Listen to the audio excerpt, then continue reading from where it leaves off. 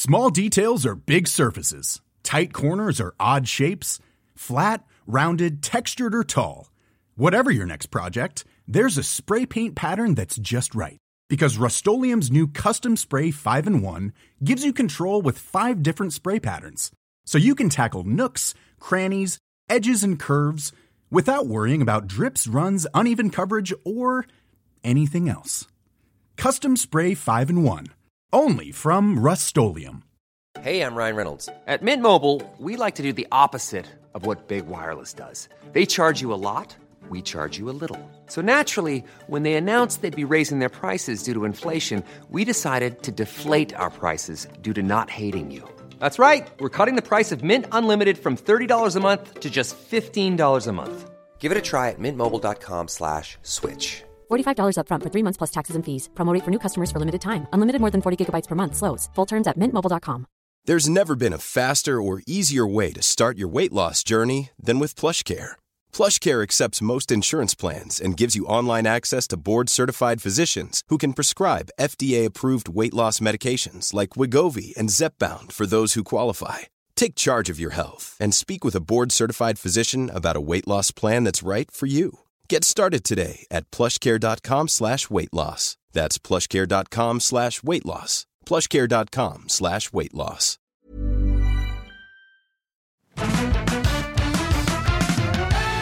Hello, thank you so much for listening. Thanks for being here. This is Better Than Yesterday, making it better every single episode 3 times a week since 2013 through a conversation with someone that's been there before.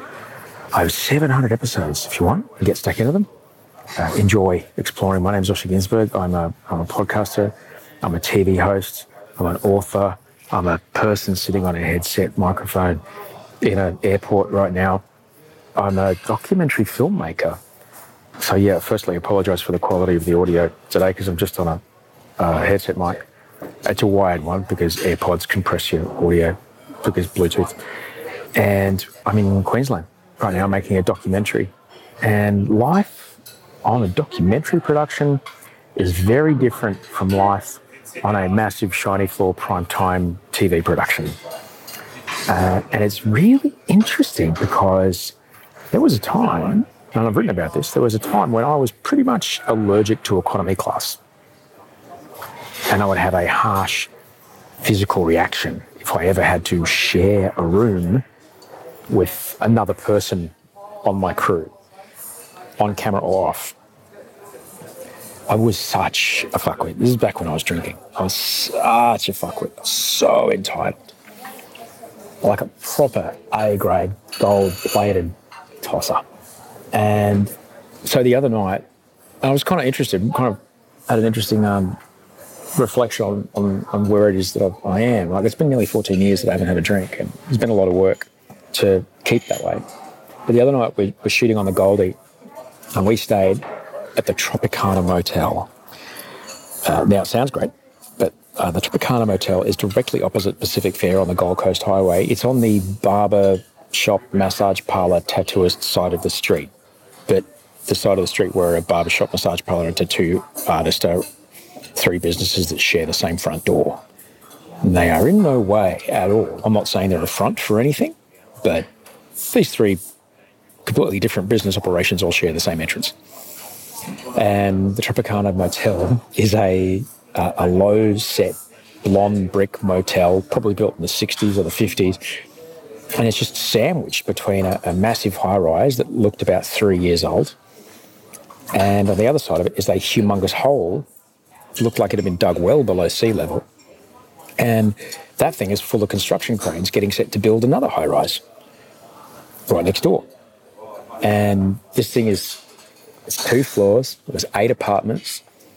My room was unlocked. There's no desk. It's just like, oh, your room's unlocked, the key's on the counter. It's the kind of place where the water hammer in the shower was so freaking loud that I was afraid that I would disturb the clientele who next door were getting a haircut and a tattoo at the same time as getting a nice rub down. So I was a bit worried with how noisy it was. And the lock on the door of the ground floor. I was on the ground floor room.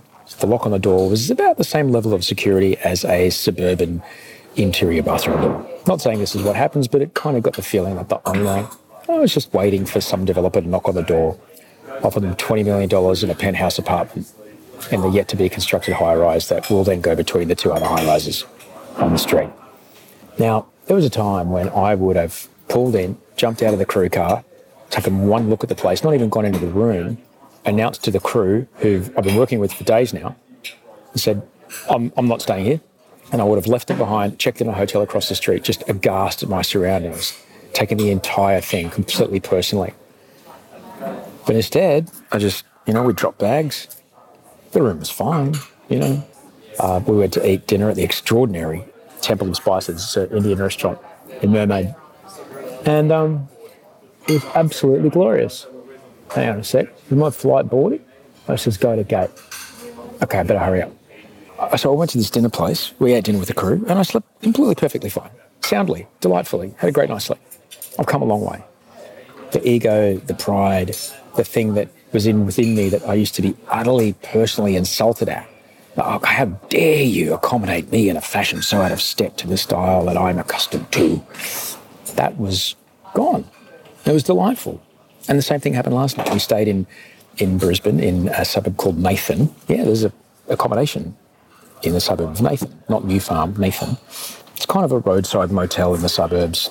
It's kind of part motel, part long-term apartment. It's the kind of place where, civil engineers who are working on big infrastructure projects get their coffees at 5 a.m, then reverse their big site-labelled utes out the driveway with the warning buzzers on. And those guys are then waking up the freshly divorced dads who have come to live there because they've got nowhere else to go. And they're about to have the conversation with their kids. Hey, do you like Christmas? What if I told you there was a way to have 2 Christmases? It was that kind of place. The room smelled like primary school grade bathroom disinfectant mixed with the unmistakable waft of heavy-duty cockroach surface spray. And it was no problem. I watched the finale of The Masked Singer on a broken TV where the top of the picture folded over to the bottom of the TV. But I still cried when Dalla and Hayes popped out. And I knew it was going to happen. I knew it was coming.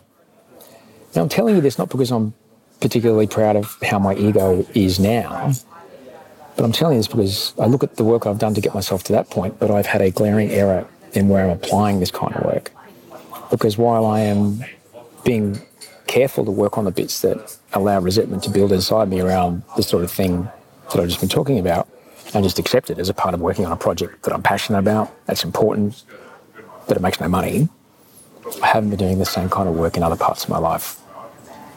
And resentment is a bastard. Resentment is a very dangerous thing to have. It's dangerous for me because once you start using resentment as a justification for behaviour, you can start to behave in a way that is not in accordance with your values, and it is a pretty slippery slope from there. So I have work to do, and I'm telling you this because I want to be accountable. So the other night, I had this really icky feeling in my body the other night. So I got out my notebook and I just started writing. It's a technique that my man David taught me how to do. David helps keep me sober. So I draw like 5 columns on a page. The first one, I write down the name of the person or the place or the thing I'm resentful of. The second one, I write down what happened, going into very gory detail. The third one, I write down what effect it has on me. The fourth one, if there's any fear involved. And the fifth one, I write down what my part is in the situation, as uncomfortable as it is to accept it. As much as I want to blame someone or something outside of me on this feeling that I'm feeling, I have to go hunting for my part. Because I do have some responsibility in everything that happens to me. Like even there's a time when I was riding my bicycle home from work after midnight and I was coming through Bondi Junction and a woman just hammered, she was super drunk, ran in front of my bike and I ran right into her and I nearly killed her. And I woke up the next day just like in a huge amount of pain, my bike was a bit fucked up and I wanted to be angry at her for causing so much pain and fear and anxiety to both of us. I wanted to be only angry at her, but I had to admit my part, which was that I chose to ride my bike home that night. That was my choice to make. And as much as I wanted to put absolutely everything on her, owning my part actually made the resentment go away. It's super strange how it works.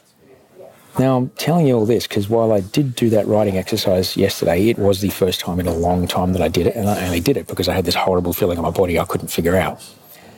And there was a time when I did that exercise every single day. I'm telling you this now because I want to stay accountable.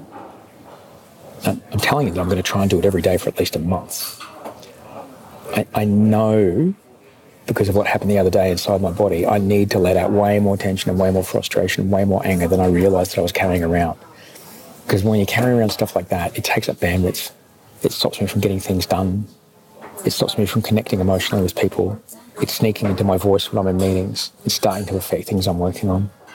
And I wanted you to know that, because accountability is the breakfast of champions. And speaking of champions, Monday's episode is with Tom Carroll, Tommy 210s. Tom Carroll, one of the greatest surfers to ever strap on a leg rope. A man who once scored 2 perfect 10s at Pipeline in Hawaii in 5-metre barrels of death. 2 10s in the same heat. It's amazing. He was the first surfer to sign a multi-million-dollar contract. And he's also someone who has dealt with some pretty horrible methamphetamine addiction. And he sought help. And on Monday, he and I are going to have one of the most beautiful conversations about sobriety that I've had on this show. He's just a fantastic, inspiring, incredibly wise man. And if you've ever dealt with addiction, or you know someone who might have a problem in any way with addiction, boom, that's me. 555 to Sydney.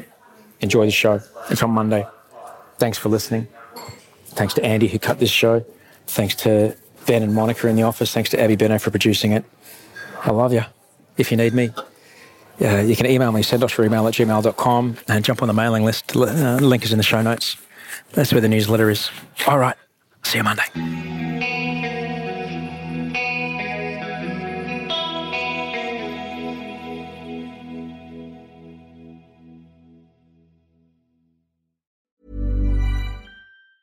Ever catch yourself eating the same flavorless dinner 3 days in a row? Dreaming of something better? Well, HelloFresh is your guilt-free dream come true, baby. It's me, Keke Palmer. Let's wake up those taste buds with hot, juicy pecan-crusted chicken or garlic butter shrimp scampi. Hello Fresh. Stop dreaming of all the delicious possibilities and dig in at HelloFresh.com. Let's get this dinner party started.